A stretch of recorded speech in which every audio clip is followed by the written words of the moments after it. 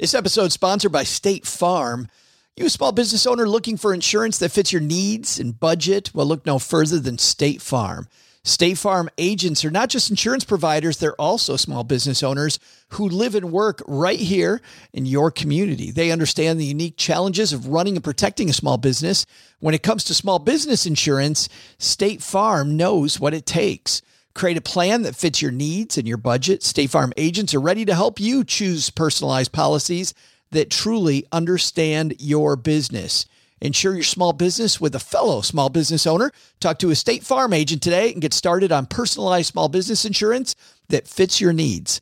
Like a good neighbor, State Farm is there. Talk to your local agent today. When it comes to your finances, go for the credit card that's always there for you. With 24/7 U.S.-based customer service from Discover, everyone has the option to talk to a real person anytime, day or night. Yep, that means no more waiting for, quote, normal business hours just to get a hold of someone. We're talking real service from real people whenever you need it. Get the customer service you deserve with Discover. Limitations apply. See terms at discover.com/credit-card. Hey everyone, I'm Pauline from the blog richfinancialindependence.com, and when I'm not spending all my money biking around Europe, I'm stacking Benjamins in Guatemala.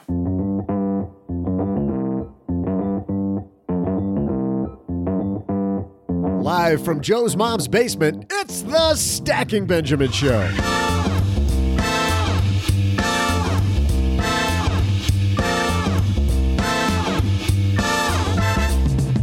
Hey there, money nerds. I'm Joe's mom's neighbor, Doug, and we're kicking off another glorious weekend in Texarkana with an epic roundtable discussion about, of all things, money.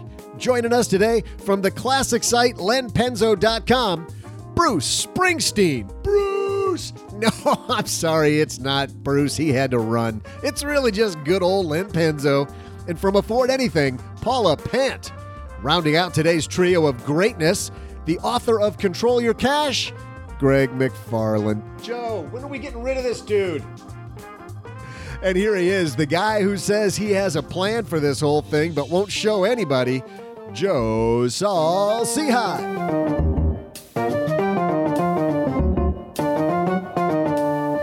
Completely complimentary podcast coming your way. Hey, everybody, I'm Joe Saul-Sehy, Average Joe Money on Twitter. Can't believe that you don't have to pay for this, huh? The best things in life, as Mom said, are free. Hey, guess what? Got a fantastic show to finish out this 8-week segment of shows and can't wait to get to it. But first, got to tell you that you should be excited to get to magnifymoney.com, because when you head to stackybenjamins.com/magnifymoney, you know what you'll find? You'll find that checking account, that savings account, and those credit cards, consolidation loans, student loans, all that stuff isn't as good as it could be. stackybenjamins.com/magnifymoney should be the first place that you go when you're looking for better financial products. You comparison shop everything else. Why not compare these? You know, as we record this, the Fed a week ago just raised interest rates a quarter point. So let's see what that did to savings accounts. And by the way, they probably have changed again between the time that I'm recording this and the time that you listen. So you'll want to check back right away.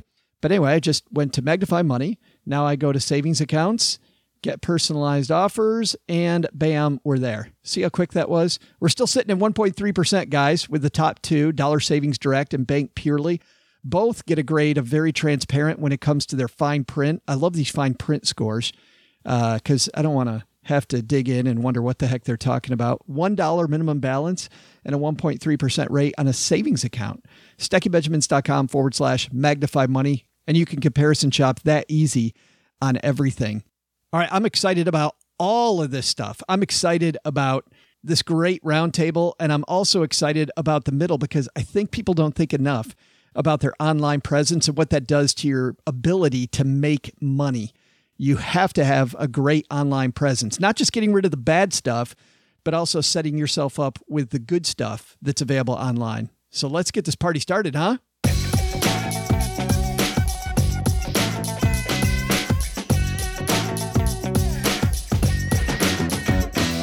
All right, let's walk across the basement here and fire up my dad's shortwave again And let's see who we get on the line. Let's start off in Los Angeles, California, where the man himself, Len Penzo, from that crazily titled lenpenzo.com blog, is at. Joe, how are you? I didn't know how to finish that sentence. Isn't that horrible? Oh, that's okay. That's okay. Guess what? I've been busy. I've been studying for my dental exam, which is coming up in a few days. Oh, that's rough. Isn't that You know what gets me is I'm one of those people that I can do anything I want in my teeth. I never get a cavity. I've never had a cavity in my life. Never, ever? And, not one? I've never had one. And when I was younger, I never brushed my teeth. It was terrible. Just terrible. And I still don't floss. I never floss, almost never. But I did learn when I was sitting in the chair, the hygienist would say, well, you're not flossing well. You're not flossing well. And I discovered that if you floss about 3 or 4 days before you go in, it's all it takes. And your gums it doesn't look great to the hygienist. She thinks you're doing a great job. Happens every time. Oh, you're doing so well. You're doing so well. It's like, oh yeah, well, thanks a lot. But I'm only flossing 3 or 4 days before I go in. So that's something for you people who don't like to floss and you hate getting beat up by your hygienist when you're in the chair. Just floss 3 or 4 days before the test. And I promise you there'll be no bleeding, no nothing. Great, dude. We start off the podcast with how to lie to your dentist. Does it really matter what the hygienist thinks or that you actually have great dental habits? Which one's more important? No, that's like I said, it doesn't matter to me. That's not a me. That's right. Yeah. Who cares? Just my teeth. My teeth are good no matter what. Yes. A guy who I think has a full set of teeth, definitely has a full head of hair in Las Vegas. It's Mr. Greg McFarland from Control Your Cash. And for the 39th episode in a row, Joe does not go to me first. So, Len, do you floss only on the day 3 or 4 days before you're cleaning, or starting 3 or 4 days and then every day until the cleaning? About 3 or 4 days before the cleaning, unless I've had like corn on the cob or something somewhere in between the cleaning and the other cleaning. So, if I've had corn on the cob and there's something in there I just can't get out, yeah, then I'll floss just to get it out, just to get the stuff out. But just between the teeth where the stuff is. Next time I see you in person, we're only shaking hands. We are not joking. Hey, I brush my teeth at least 2 times a day, sometimes more. Greg, you just had the back of your throat floss today, didn't you? Oh, man. I had my first endoscopy. Congratulations. Boy, this is a fun age to get to. For anybody out there who is hesitant of getting an endoscopy, if you've gone to your gastroenterologist and they recommend this and you put it off for 5 weeks in a cowardly fashion like I did, you don't have to. I didn't feel a thing. I literally did not feel a thing. Fantastic. And the drugs were good? You enjoyed it? The drugs were good and fast acting, and they said don't operate any heavy machinery for 24 hours afterward, and a vehicle counts as heavy machinery, and I did not drive back, but I think I probably could. If I'm not on the show next week, you'll know why. Right. And across town from you, I think we have Paula Pant from Afford Anything. I am totally on the line. What's happening, Paula? Not a whole lot to report. I have not been to the dentist or the doctor in quite a while, so no horror stories to share there. No bleeding gums or anything else of that nature. That's so good. This is a train wreck already. But the good news is, Paula, we got the band back together. Where does that expression come from? Was there once a particular band that broke up and then got back together? And you have no idea the expression, we're getting the band back together. No, like I assume there was a band, I guess. There was a band. Got back together? There was a band. Yes, there definitely was a band. Greg, we're getting the band back together. To me, it's one of those expressions that I thought was just so time-tested it didn't even have an origin. I thought it was the Blues Brothers. Wasn't the Blues Brothers that went around saying we're getting the band back together? I think that's it. I thought that's what it was. I thought we got Paula, but apparently I stumped the entire panel. That's cool. I am not uniquely out of the loop. She's like, woohoo. Yeah, all right. This is starting off rough. So why don't we just jump in, guys? Let's get to the fun stuff. Let's talk about money. Our first piece comes to us from Market Watch, and it's an opinion piece. It says, heed these 7 investing rules as U.S. stocks hit record highs. And Greg, I'm coming to you first with this piece from Lance Roberts. What do you think about this first rule? He says, sell losers fast and let winners run.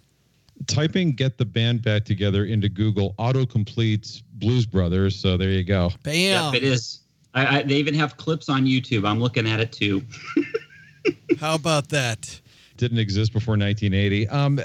Some of this advice, I think, is so basic it almost doesn't even count as observations. It's as natural as breathing. But sell losers fast, let winners run. Yeah, it makes sense in theory, but the tricky part and the reason why we're not all rich is because how do you define a loser? How do you define something that is permanently never going to return your investment as opposed to something that is just temporarily out of commission? How do you define a winner? How do you know that stock that's gone up 30% in the last month is still going to be worth holding on to a year from now? That's what I wondered. How do you define a loser, Greg? A change in management?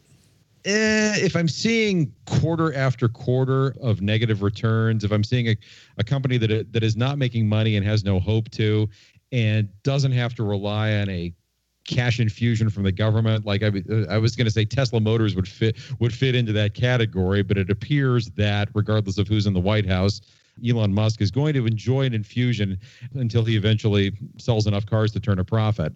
But there are other, I mean, just off the top of my head, Faraday Future is another company that draws nominal revenue figures, tons and tons of expenses, huge losses. And I mean, that to me is the definition of a loser, something that I can't foresee any real world scenario in which a company's fortunes are ever going to turn around, regardless of the Faraday Future CEO, who, by the way, here's another red flag. The company doesn't even disclose his name. I'm not kidding. He could leave. You could bring in Warren Buffett. You could bring in Steve Ballmer. I think that company's beyond hope. That to me is the definition of a loser. What about a company like Amazon, which has always had good sales coming in the front door, but also really struggled to make a profit? Well, if you ask its CEO, he'll say that it's never been about turning a profit since, when was it founded? 1994, 1995. It's about creating market share. And to the point now where they've dominated. I mean, you used to think of Walmart as the huge monopolistic retailer. Well, you don't really think that way anymore. Plus, Amazon has had some positive quarters, and it is duration. I mean, the company has succeeded for 22 years. It's not going anywhere. Len, sell your losers fast, let winners run, like Greg says, sounds good. When you've got a loser investment, how do you define that? This is a hard one because sometimes you'll think you have a loser. I don't know what the definition of loser is unless you're actually like looking at the bottom line and seeing like Greg said, there's returns or not.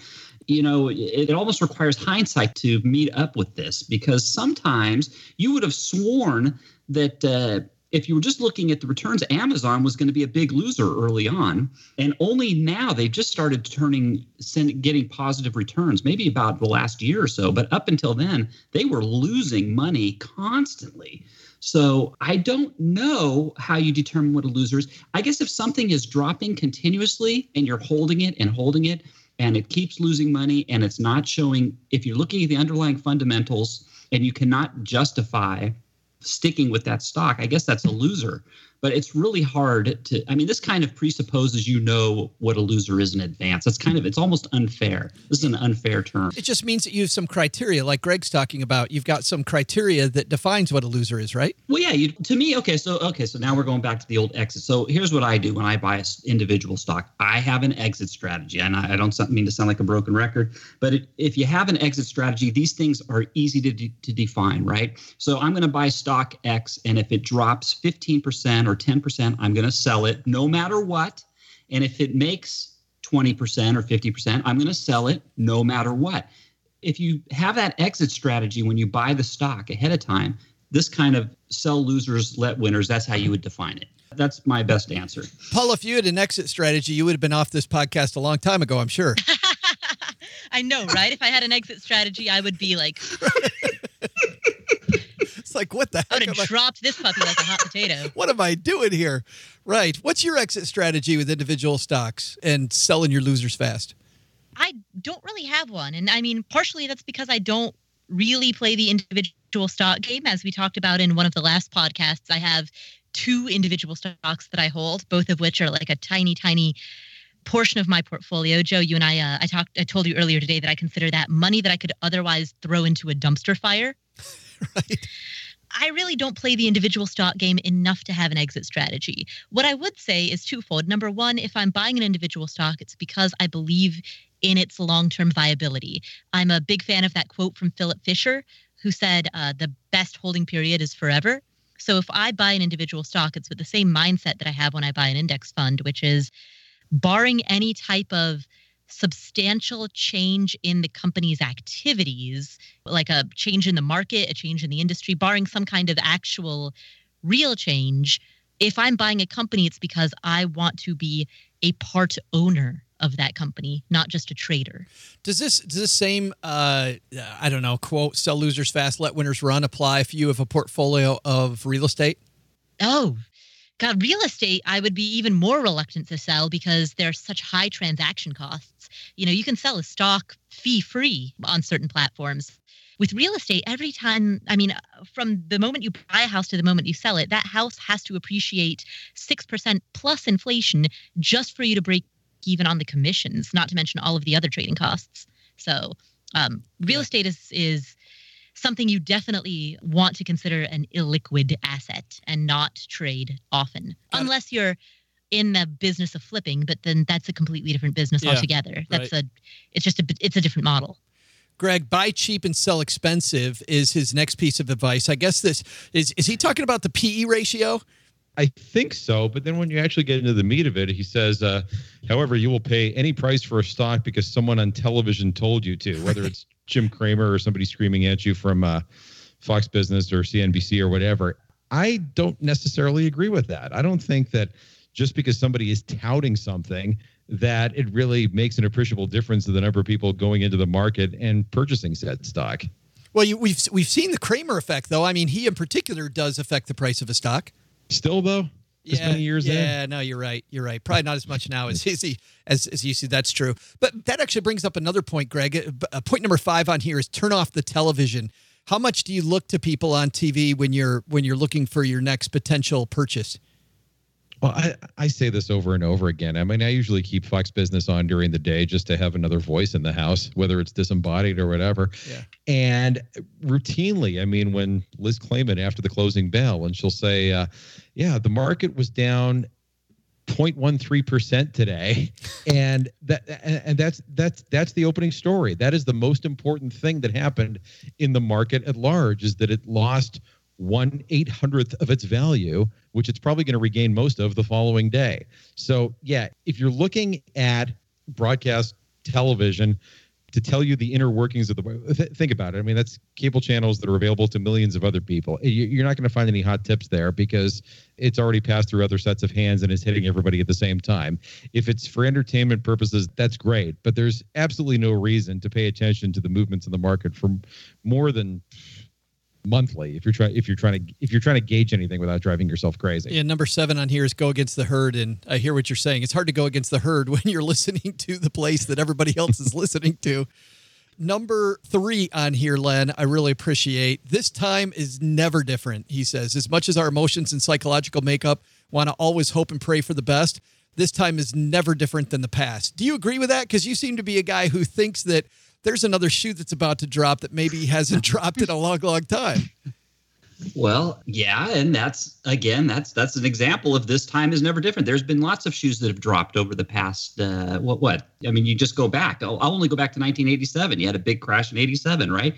And then you had a big run up to the dot-com bubble in 1999, 2000. And then we had another, stocks fell and things ran up again until 2007, 2008. There was another drop. So things go in cycles. Nothing ever changes. That's just the way it is. And irrational exuberance, you'll have a lot of people trying to justify that, no, this time is different, but it's really not. Things go in cycles. That's how it is. All the way back from the beginning of time.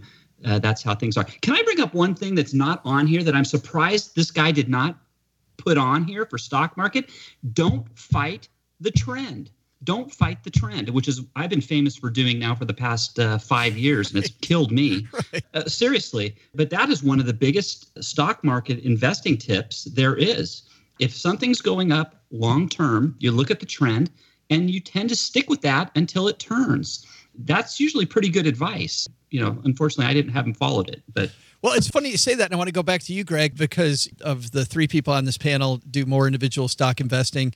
When he says don't fight the trend, Len says that you're looking at what we call a top-down strategy, right? Where you look at the overall trend and then look at stocks that fit that versus a bottom-up where you find a stock that you like and then you make sure that the trend is agreeing with this particular stock and that this stock doesn't have to be a salmon. Which way do you invest? Do you start off with a trend like you like, water or You like wrestling or whatever it might be? Or do you start off with a stock and then work backwards?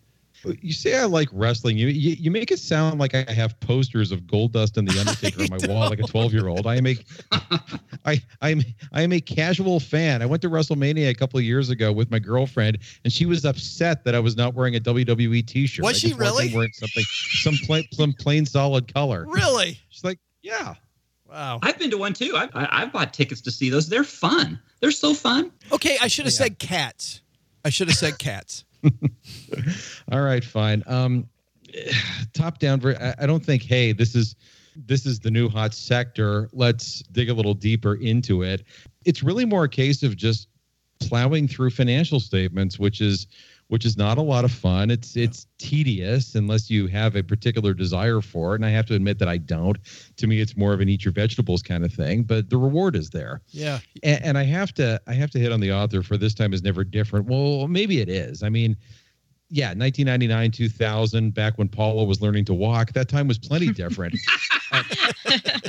As Len pointed out, Pets.com was trading at thousands of times earnings, and a bubble like that might not be historically unique in the sense of it'll happen once ever, but it's infrequent enough that it'll happen only 3 or 4 times in a person's investing lifetime, as will the nadir that we saw in the stock market of 2009, 2010, when everything is underpriced.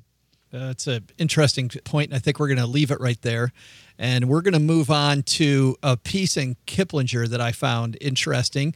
This is a banking piece by Lisa Gerstner that says 6 things you need to know about paying with cash. And I'm really, guys, I'm not that interested in the points in the article. My main thing was more just about paying with cash. Paula, do you pay with cash? Almost never. How come? I like, number 1, being able to get the rewards, mostly frequent flyer miles that come through my credit card. Number 2, I like being able to have a third party who can be the intermediary if there are any disputes that I have with the merchant in terms of the product or the service, or, if there's any type of merchant dispute. And number 3, I don't like carrying large sums of cash around, or really any sums of cash around above like $20, because I'm more likely to lose cash. If I lose my wallet, I can cancel the credit cards. The cash is gone. You're saying the risk of cash is far greater than the reward. Exactly. Yeah. Len, you pay cash or just gold bullion? Well, I pay cash for. This might sound strange, but if I'm doing business with somebody who I don't really trust, because it's happened before, where I've given a credit card to somebody and they've taken my credit card number and used it for their own, gain. So if I don't trust the person I'm dealing with into that regard, I will use cash. I keep cash around always for tips. Nothing worse than not having money to tip somebody for whatever reason. But no, I'm like Paula. Generally speaking, I use the credit cards because the rewards are so great. You can't beat it. But it's weird. If you don't trust somebody, it seems like you'd be more likely to use credit. I mean, I hear what you're saying about them stealing your credit. Let me give you an example. Pizza. Okay? Pizza. There are some pizza places, they will take your credit card, right over the phone or what have you. And I'm not willing to do that for a lot of places. I'd rather say, nope, have the guy come to my door and I'll pay him cash. So I'm not saying that's always, but that's the first example that comes right off the top of my head. Interesting. Craig, how about you? Cash or credit? I pay with cash as little as possible. I will buy a magazine with a credit card. If the retailer wants to pay a service fee while I earn another couple of Hilton Honors points, that's fine by me. I'm amazed that 40% of transactions are still via cash. Yeah, me too. The underground giant panda market is bigger than I expected. Granted, that's from a year and a half ago, this article, but still, I prefer, like Paula said, having the credit card companies list and itemize my purchases, something I couldn't be bothered to do if I used cash for everything. 2 exceptions, 2 places where I will pay cash. Number 1, if I am traveling in a third world country, I've had a credit card number stolen once, never again. And depending how far into the hinterlands you go, you'll find countries where American dollars are pretty much accepted as legal tender, which is kind of convenient for living in this country. The other exception, I will carry cash on hand when I'm going out to dinner with a large group of people. This is a variation on what Len said about tips. I don't drink alcohol, and I'm not going to order an appetizer for the most part, not because I'm cheap, just because that's the caloric intake that I need.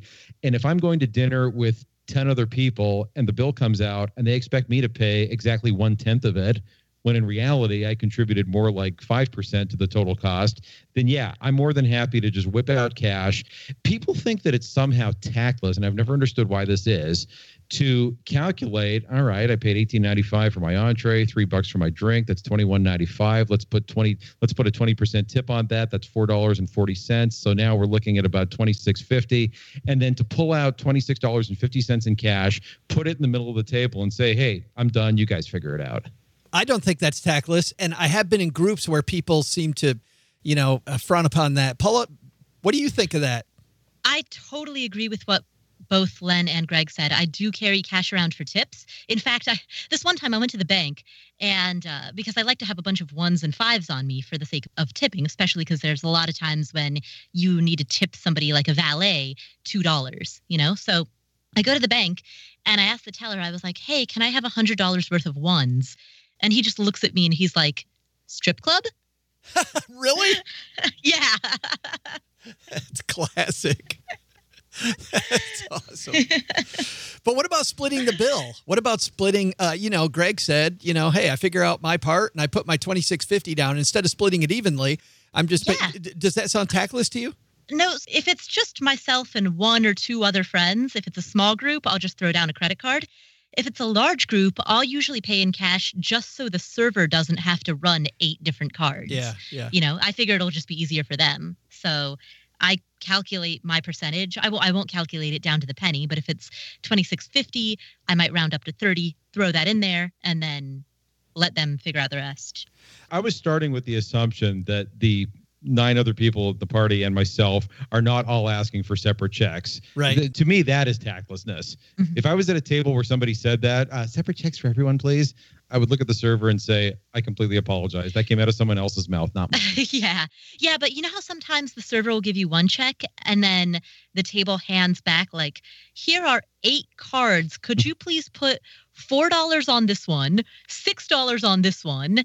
So it's 1 check, but the table tries to pay with like an entire catalog full of cards. Right. Yeah, and I think this is where the customer is always right, reaches its logical conclusion. And at that point, the server or the manager needs to put their foot down and said, all right, give me 1 card. And then the next time you people go out together, go to the next person in line, figure it out yourselves.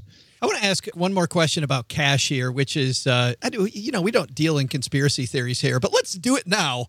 There's this idea that we've seen a little bit in Europe around cashless societies and also negative interest rates. And Paul, I think we'll stick with you here. Have you seen this? I am not really familiar with this. Okay, so banks having negative interest rates, meaning governments want you to take your money out and spend it to keep the economy moving, right? Don't keep so much money in the bank. However, if we have a cashless society, you don't have the option of just putting it in, Len Penzo's bunker. You have to either spend the money or pay a bank, one or the other. And I keep hearing this conspiracy theory that as we go toward a cashless society, we're all kind of handcuffed to the system that we might not want to be a part of. Haven't heard anything of that. I've heard people bounce around the phrase cashless society, but I thought that they were simply referring to the fact that we tend to use debit cards and credit cards more, and we make payments electronically. No, I'm talking about making. I didn't realize that people literally meant some type of conspiracy theory. No, that sounds a little wacky to me. Well, no, not conspiracy theory. We talk about cashless society. We talk about completely getting rid of cash and governments completely getting rid of it. Len, have you heard about this? Absolutely. And a cashless society is a banker's dream. Why do bankers want a cashless society? They want a cashless society because a cashless society will prevent bank runs. If you get rid of all cash, banks will never have to ever worry about a bank run because they can close your account instantaneously and stop you from pulling. It's the ultimate in capital controls. So yes, a cashless society is very dangerous. And you probably knew I was going to say that, but yeah, that's what all banks want. And by the way, we have negative interest rates here in America. Remember, negative real interest rates, which is the nominal interest rate minus the inflation rate. Sure. We already have negative real interest rates here in America, whereas in Europe, they actually have nominal negative, and then it's even worse with the inflation. Yeah, and nominal is what I'm talking about. If you combine cashless society with nominal negative interest rates, we've got yum for the bank, I think. Greg, have you heard of this? Yes, and I think it's a sky is falling kind of thing. As long as politicians hire prostitutes, we will never, ever have a cashless society. I think that's a great place to leave that one. Greg gets the last word on 2 of them in a row. Nice work.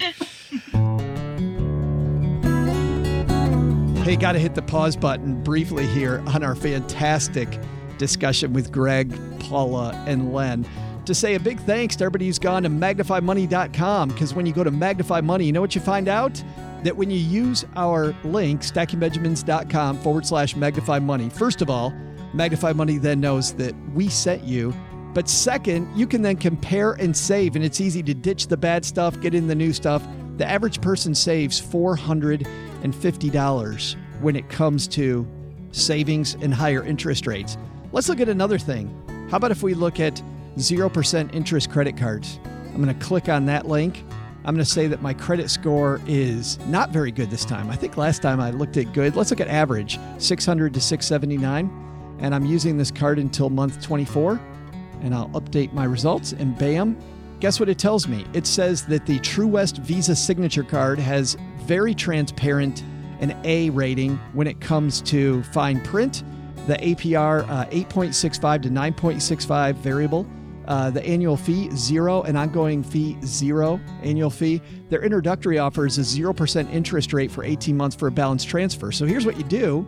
You transfer your balance there, you cut up the card. Now you've taken your debt for the next 18 months to a 0% rate. They're at 2.41, City Diamond Preferred, 2.9 APR. And now these are overall, remember. So it's 8.65 to 9.65 when it comes to the overall interest rate. But remember, we're looking at 24 months. See how easy that was? stackingbenjamins.com/Magnify Money. If you're paying off debt, have to finance a car, although we prefer paying cash, change up your savings account or your checking account. Well, I'm excited about our FinTech Friday, and this is a little spin on FinTech. You know, when we talk about your online profiles, it's not really FinTech, but man, it so affects your ability to make money. And HR managers now, they are instructed to look at everything that you do online. We've seen that a lot in media discussions, haven't we? A company named Brand Yourself serves that niche, and Patrick Ambron is the CEO. And we're going to talk to him about getting your act together online, and just like we do every FinTech Friday, introduce you to a whole new company doing some work that you probably haven't heard about. Let's say hello to Patrick Ambron coming down to the basement.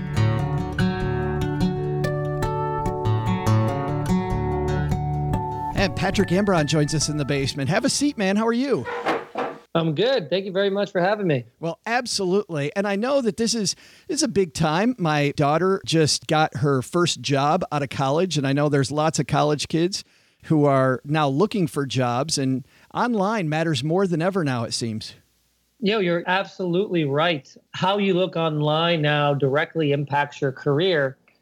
There's two kind of facets to that. One, it just takes the simplest kind of negative thing that can happen to anybody to really hurt your career. And on the other end, if you don't have a strong positive online presence that does a good job of showcasing you, you're losing opportunities to people who do. I think that's interesting because a lot of people just focus on erasing the bad stuff, but really you can paint yourself in a very positive light. Exactly. Erasing the bad stuff and monitoring for the potentially bad stuff is definitely step one. That's kind of the baseline. The reason there being almost everybody has something online that could potentially damage them. It doesn't mean they're a bad person or irresponsible. From that standpoint, employers and all sorts of organizations are using more and more technology to dig deep. So that is step one. It's important, and it's kind of like the baseline of let's make sure you have nothing that we call a risk factor. I'm sure, Patrick, you've got some horror stories about some stuff that people had online that they probably shouldn't have had. Yeah, it's kind of interesting. And there's a few stories in the news just this month that I think kind of show the wide range of the type of risk factors that can happen and how everybody's very vulnerable. Very recently, there was about 10 kids accepted into Harvard that had their acceptance rescinded. And it was because of memes they were posting in a private Facebook chat. Now, the content of these memes were very, very, very kind of distasteful and offensive.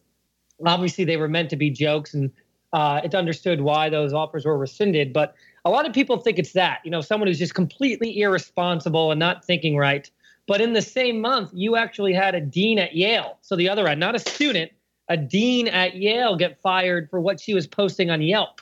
And it just goes to show that everything we do is recorded, and any kind of lapse of judgment or something taken out of context could have such a big impact on your career. And if you're not, go ahead. What kind of stuff can you post on Yelp, I'm wondering, that would get you fired?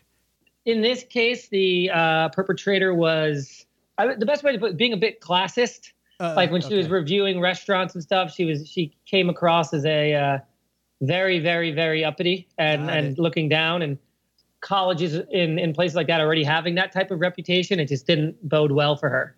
I was reading off of your site that 69% of employers admit to have rejected college grads because of inappropriate social media posts. That's a big number. Yeah. I mean, if you look, and that number is increasing. Here's what we know. Depending on which study you do, and they're all pretty close, it's 75% of companies are required to screen you online in some way, shape, or form now. And that's up from years ago, and it's increasing every year. And on top of that, they're starting to use and getting encouraged to use by an organization called SHRM, which is kind of the central organization on hiring practices that organization is supposed to follow, that you should be using third parties. So you've got companies that are helping them not only do it, but do it more effectively. And what they're getting good at finding is if there's anything that shows you might not be a good fit. And here's the reason why it's so important to an organization. From their standpoint, hiring the wrong person who's not a good culture fit or just isn't, a stand-up person is so expensive. That's quantifiable. When you hire someone, then have to fire them and replace them. And there's ways these technologies help them pinpoint you wouldn't be a good fit, or all these things that you're not realizing are being associated with you. Maybe you didn't even post them yourself, are out there. And the number of people disqualifying people to make their decision easier, being like, this person, it seems like they party too much, or they made a joke about their old boss, and that's coming up as a flag as trashing an old employer. Meanwhile, you and I know that was based off the relationship you have with your old boss. That was a complete joke, but you just didn't realize it was being looked at that way. So yeah, more and more employers are doing it, and more of them are using it to disqualify candidates to make their job easier. Well, let's talk about what you guys are doing at Brand Yourself, because you have a thing, to put it technically, right, called Student Makeover. Tell me about that. To start, Brand Yourself has software and services that helps you do two things. To identify and clean up risk factors, which could be anything from a bad photo to an ill-advised tweet to something showing up in Google because your ex wrote something bad about you and it's your number one result. And then has also tools that help you look better, clean those things up. And as we spoke about before, take additional steps to actually give yourself an edge and make sure that when you get looked up, you look like a real pro. And all of your skills and your awards and your experience and your projects are doing you a favor. Now, we've had that tool for a long time. We're always improving it. We've had 500,000 professionals that use the tool. But one thing we realized is that one of the groups of professionals that need it the most are using it the least. And that's kids going into college or college kids going into the workforce for the first time.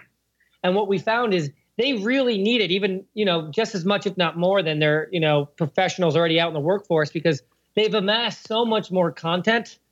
There's so much stuff associated with them. But the reason they're not using it is because A, they don't, necessarily have a budget, even at $100 a year. And B, they're just not educated in the way of realizing this stuff is being looked at in the same way they will in a few years. So what we've launched is a program where parents can actually purchase this on behalf of their child. Think of it as a perfect graduation gift. Because what we have learned is that college kids will use a tool like this if it's explained to them and it's free. So in this case, we said maybe we can have parents join in the process and say, look, you've got to clean yourself up online, and you should really be doing some stuff to promote yourself online. And I bought you this tool set. That's kind of our way of saying this might be the best way to help students who aren't thinking about it otherwise. I know there's some people listening to this, and so do you, Patrick, who are thinking to themselves, yeah, well, this sounds great. I'll just go and I can do this all manually. But let's talk about how your tool actually works. So let's dig in. If somebody goes to Brand Yourself and they're going to get the Student Makeover, tell me what they do. Glad to. It's good to know, first of all, it's half the products in charge of identifying and cleaning up risk factors. The other half is actually showing you things you can do that just make you look better and promoting yourself in the right places. Okay. But let's stick to that first half, cleaning it up. Like, why couldn't you do that manually? You absolutely could, but here's the risk in doing that. One, it takes a lot of time to go in, and like I said, a lot of people now have thousands and thousands of posts. Our average customer has 2,000 or 3,000 posts and even more photos that we have to go through. So one, it just takes a lot of time, and what our software does is find those things immediately. Number two, a lot of times, and this is an even bigger risk, you may not realize what is actually hurting you when employers use their algorithms. What I mean by that, you might not realize that joke you made about binge watching Netflix, on your long day weekend got you flagged for something because it was related to work ethic. And what we've done is our technology we've taken the best practices that SHRM encourages hiring managers to use on both what are bad flags and good flags. And we've used very sophisticated techniques, a lot of machine learning driven algorithmic ways of going in and going through your stuff and showing you what could potentially be a risk factor. Now, you can decide to delete them. You can decide to keep them. That's up to you. But why it's better, one, it's much faster. You're not going through and spending hours trying to look at every single thing you've ever been tagged in or wrote. Two, we're going to show you things that you may not realize you might have missed. And simply put, more and more employers are using technologies to do this. So you want to fight fire with fire, right? They're using things so they don't miss things. Like, you want to be on the same exact playing field as them. Now, additionally, we're also going through and showing you, listen, you should really have this profile, or your LinkedIn's great, but you should make these changes to it. It'll make you look better. Plus, it'll make it show up higher in Google. And by the way, if you join this group or tweet in these places, you're going to look more professional or look more involved in your industries. It's much more holistic than just going and auditing yourself, which has its limits.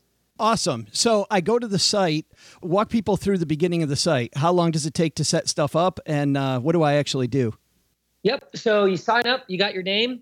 And the first thing it does is it scours the web and kind of gives you a score. Part of that score is the first thing we're showing you it only takes 30 seconds to go through all of that after you set your account up, and we show you things you should delete. It could be a Google result. It could be a bad Facebook post. And we show you what we think might be bad so you can take care of it. On the other end, then it gives you right off the bat within 30 seconds, it shows you things you can do to improve your presence. That might be building a profile, tweaking a profile, building a personal website, tweaking a personal website, writing a blog post, and it just walks you through that. So depending on what time commitment, it gives you an action plan and it gives you kind of risk factors immediately. And then from there, it's dynamic. The more work you put into it, the more it's going to be able to tell you to do to improve things. Awesome. And how much does it cost? $100 a year. Awesome. And obviously at the end of the first year, why am I keeping it after that? Just to keep monitoring? Yeah, there's two elements. One is, think of it as the insurance and monitoring. All it takes is one tagged photo or one person you fire to go write something about you on the web. We'll be the first to let you know so you can take action on it right away. So there's monitoring. But again, I think the longer term value of the product is, we talk a lot about these risk factors because that's, again, getting to the baseline. There's so many things that could derail your career. But the longer term value is allowing you to do a few things every month and ongoingly that make you look better and kind of help you build a strong brand. And when you consider the fact that the average professional now is going to be switching jobs every 2 to 3 years, and that by 2020, 40% of professionals are going to be taking freelance clients on the side, you're always going to be having to pitch yourself and promote yourself to your next employer or your next client. And the better you've looked online, the better amount of content you've amassed, the better your opportunities are. So the longer term value is also on having something that walks you through that process on a regular basis, because you can always be improving. Awesome. And if you're out walking the dog, or if you're on your morning run or on the way to work, we got you covered. We'll have the link to Brand Yourself and the student makeover at stackingbenjamins.com. Patrick, thanks a lot for hanging out with us, man. Yeah, thanks so much for having me. Here's something cool. Patrick also let me know about a free tool that they have if you want to try doing it yourself when it comes to your online reputation, or at least you want to look at all of the things that there are that you need to do It's brandyourself.com/online-reputation-management.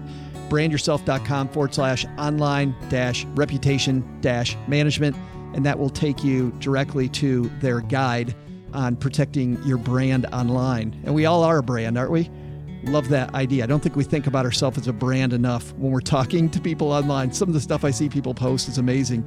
Also amazing is this discussion we're having with Greg, Len, and Paula. So let's get back to it.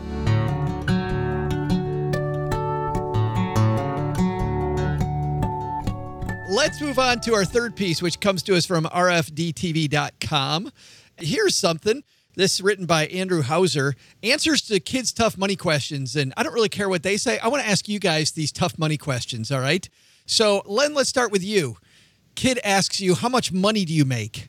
What do you tell your kid? I tell my kid how much money I make. Do you really? I certainly do.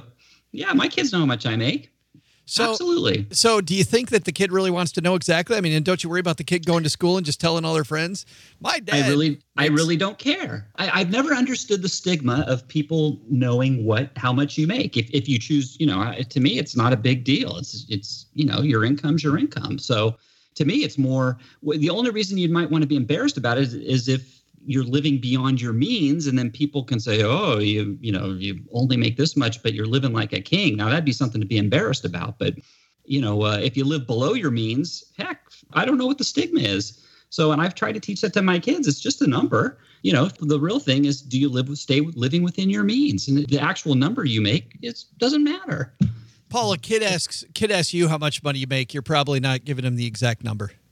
Well, I mean, again, I'm speaking only in hypotheticals because I don't have any children. But if I was worried that the kid if I lived in, say, a small town where a lot of people knew me, and I was worried that the kid would blab about it and all of a sudden the whole neighborhood knows, that would be my reason for wanting to not reveal a number. It wouldn't be for the sake of protecting the kid. It would just be for the sake of not letting that number get out generally. But to Len's point, why does it matter? Why does it matter that it gets out?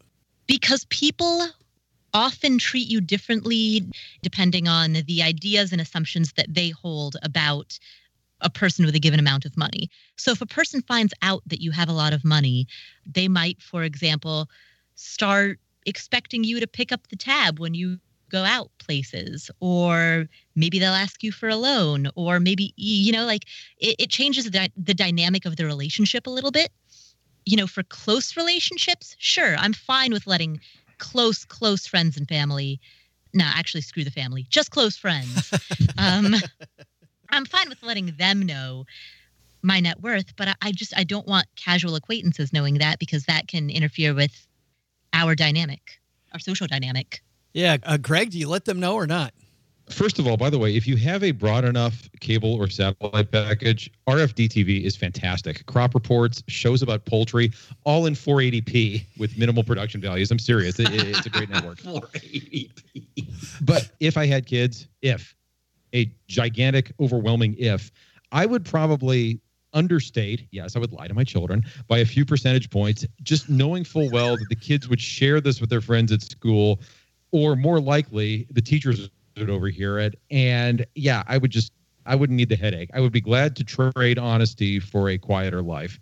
You'd increase that number then, but you say 2 or 3%. You really mean 50, don't you? You give the kids some huge number that they tell their teacher? Absolutely not. I would go in the opposite direction. I would lowball it. I would rather have people thinking I'm poor than thinking I'm rich. I like the other one. My dad, Greg, he's a bajillionaire. Hey, and remember, whatever the kids say at school, it's all hearsay. Nobody knows for sure. I mean, you're being truthful to your kids, but nobody knows what your kids, if they're telling the truth or what anyways, right? How about this question? Why can Emma's family afford to go on vacation, but Paula, we can't? That's a tough one to answer. But what I would say is that people spend based on their priorities. So it might be that Emma's family prioritizes going on vacation, but we have different priorities, and we've decided to put our money there. So that way it doesn't sound like scarcity or lack. It sounds like a conscious decision that you've decided that you value X more than you value Y.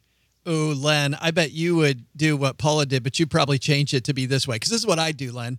I'd say, well, Emma's family, they value vacations, and we value actually having some money.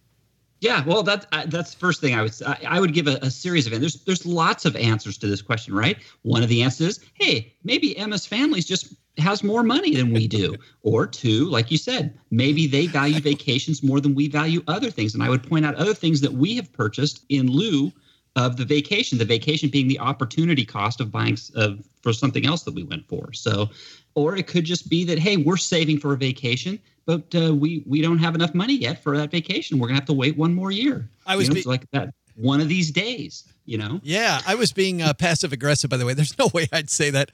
That's because Emma's family's losers and they spend every dime they make. That's why, kid.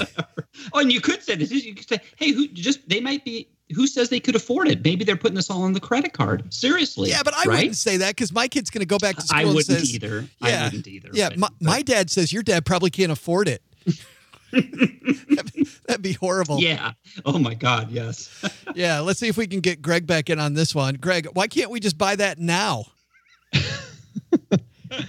God, again, this is just yet another reason why I could not be a parent. I would just say, change the subject, or I guess I couldn't smack them for something like that. But I wish I had a definitive answer for that. No, I guess I could explain to them the concept of economics. I mean, there's scarcity. It's like Paula says, it's not afford everything, it's afford anything. Even, again, for the second time he comes up in the conversation today, but I assume that Warren Buffett told his kids there's a limit to what I can indulge you with. And yeah, my limit is going to be less than Warren Buffett's. And you can keep asking why and tugging at my shoulder and complaining if you're a boy or making puppy dog eyes if you're a girl. It's still not going to happen. And this is why I had a vasectomy. That's what I was going to say. This whole article is birth control for you, isn't it, Greg? Oh, my God. Yes. This or a trip to Disneyland. Take your pick.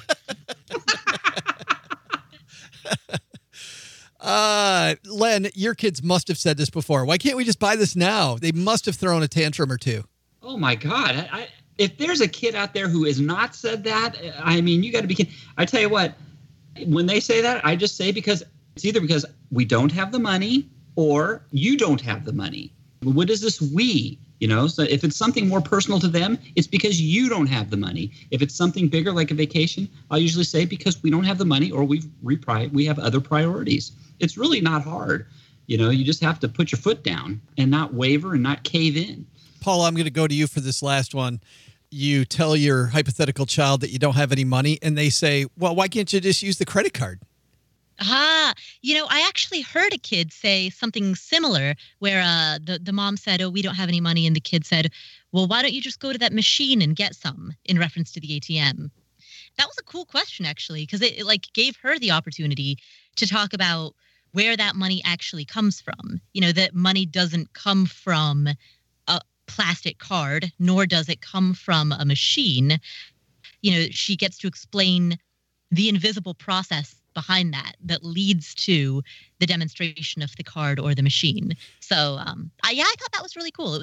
Basically, it was just an opening segue into mommy, where does money come from? Essentially, sort of a question. Are you saying that you listened to a mother give the money, birds, and bees talk to her kid? I did, yeah. Yeah, it was a family friend. So I was there. I was at her house, and we were all sitting around the dining table when this happened. When an ATM machine and a dollar love each other very much. Exactly. Yeah, right. But how do you fit the $2 fee into that analogy? The ATM fee. Is that the creepy part of the story? I don't know. I think that goes back to Greg's comment about how as long as politicians are buying prostitutes. Right, exactly. All right, I think that's a great place to end this. Mr. McFarland, where can people get that awesome book, Control Your Cash? Well, they could ask Len Penzo, but I'm sure he's not going to give up his copy. So they can buy it at Amazon.com. They can download the Kindle edition. If you don't have a Kindle, buy a Kindle already. They're like $60 for $7. Or you can get a hard copy. And as you pointed out to me the other day, the hard copies run for about, I think it's upwards of $500. And those are ones I haven't even autographed. Yes, paperback from right now. Used from $448.28. There was one person selling one new for $999.83. I'm going on Amazon right now. I'm going to put my copy up for $10,000, Greg. That is from a seller with a 96% positive rating on thousands of transactions. Your book has become a collector's item. That's what you're saying. Apparently, yeah. They can't download copies of it fast enough. That is fantastic. Mr. Penzo, what's happening at lenpenzo.com? Hey, on lenpenzo.com, I share the story of what happens when you can't pay the restaurant bill. It's a true story where it was time to pay my bill and I didn't have my money. So is this a Dine and Dash story? No. Well, I was considering it. Oh man, I can't wait to read that one. That's fantastic. Paula Pant, what's going on at Afford Anything? On the Afford Anything podcast, we have an interview with Jenny Blake. She is the author of the book Pivot, as well as the author of Life After College, and she talks about what to do if you want a career change. You're not happy with the job that you've got. You want to go somewhere else. You want to do something different. How do you facilitate that transition? And we also have an Ask Paula episode where we chat about all kinds of questions that the listeners submitted. So tune into the Afford Anything podcast for that. Awesome. We'll have links to all that phenomenal stuff in our show notes at stackingbenjamins.com. Guys, thanks for playing. Thank you. Thank you.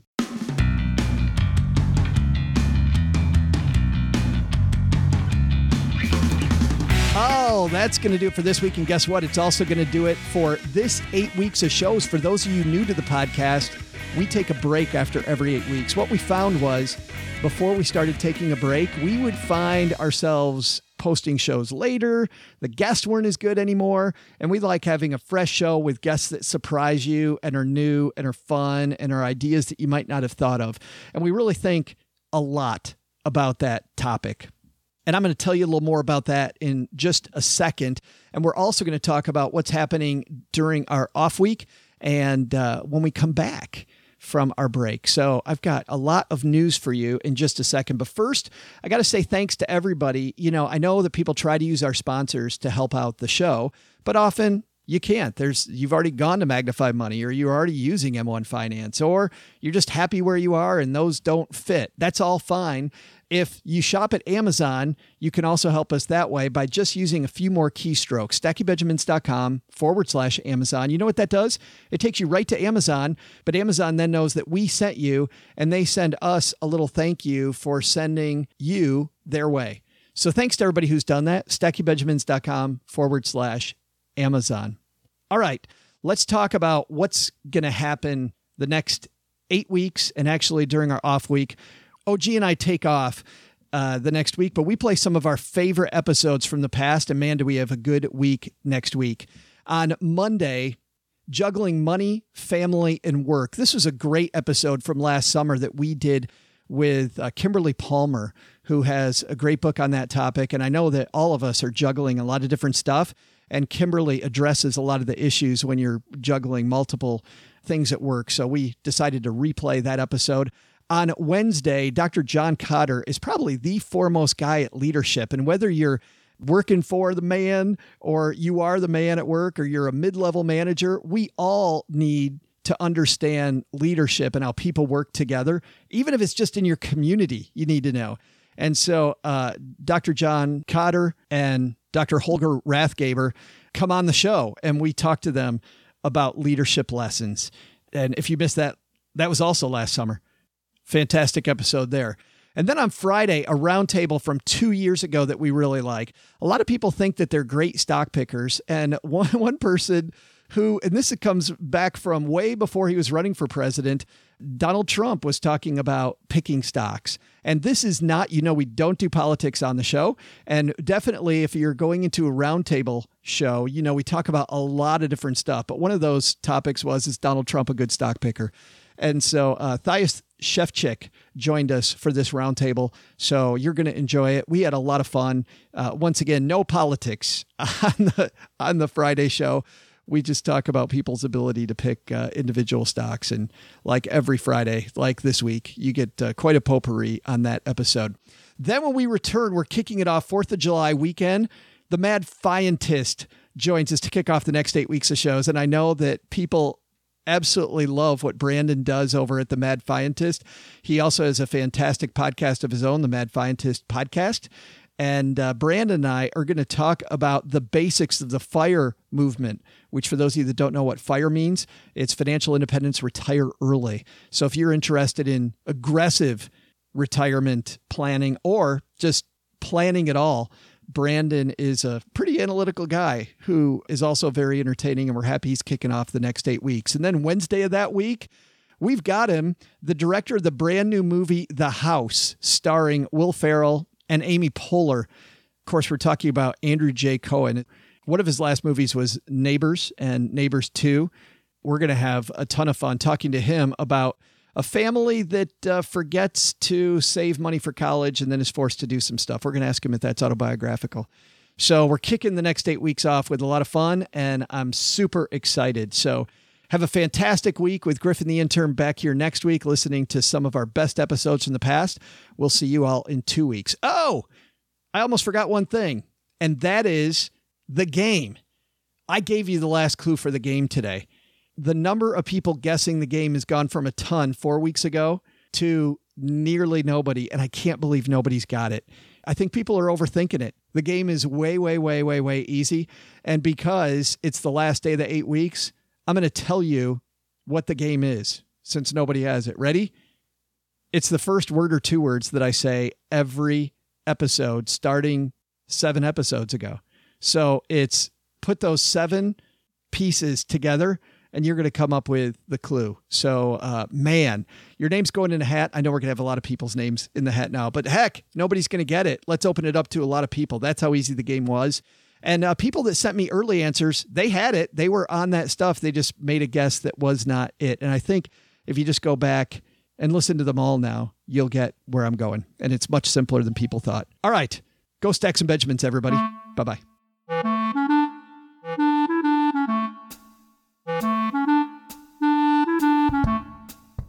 Paula Pant appears courtesy of AffordAnything.com.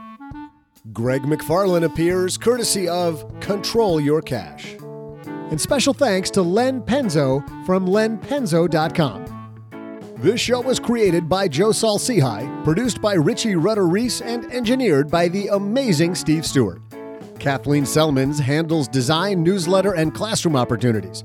If you'd like to learn more, head to stackingbenjamins.com/classes. Online, visit us on Twitter at @SBenjaminsCast or on our Facebook page. Shannon Cowan is our community manager and social media guru.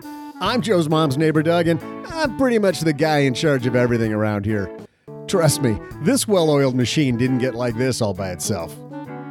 SB Podcasts may receive payment on the show from sponsors and guests in the form of books, giveaway items, discounts, or other remuneration.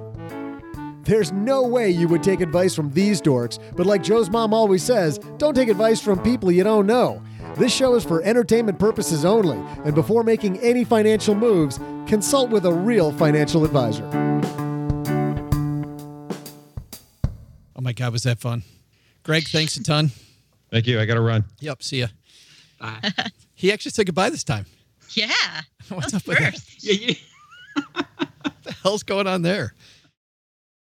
Becoming a member at Navy Federal Credit Union can help you earn more and save more. Their certificate options could earn you more than standard savings accounts with competitive rates. Not all financial institutions offer you as many choices for savings options as Navy Federal does. For example, you could start your savings journey with a low minimum deposit, add money at any time, and watch your savings grow. Thanks to flexible terms, you can use Navy Federal's savings options for all kinds of goals, short or long term. Considering a big home improvement project, maybe you want to consolidate debt. Well, if you're thinking consolidation, that's part of your plan. You can borrow up to 100% of your home's equity with a fixed rate home equity loan with zero closing cost, or easily borrow as you go with a home equity line of credit. What I like, you make your plan first, and then you use the appropriate instrument to get you there, and Navy Federal has them. Both options could help make life's big expenses seem more manageable. To learn more, visit NavyFederal.org. At Navy Federal, our members are the mission. Navy Federal is insured by NCUA, Equal Housing Lender. Membership required. Terms and conditions apply. Loan subject to approval.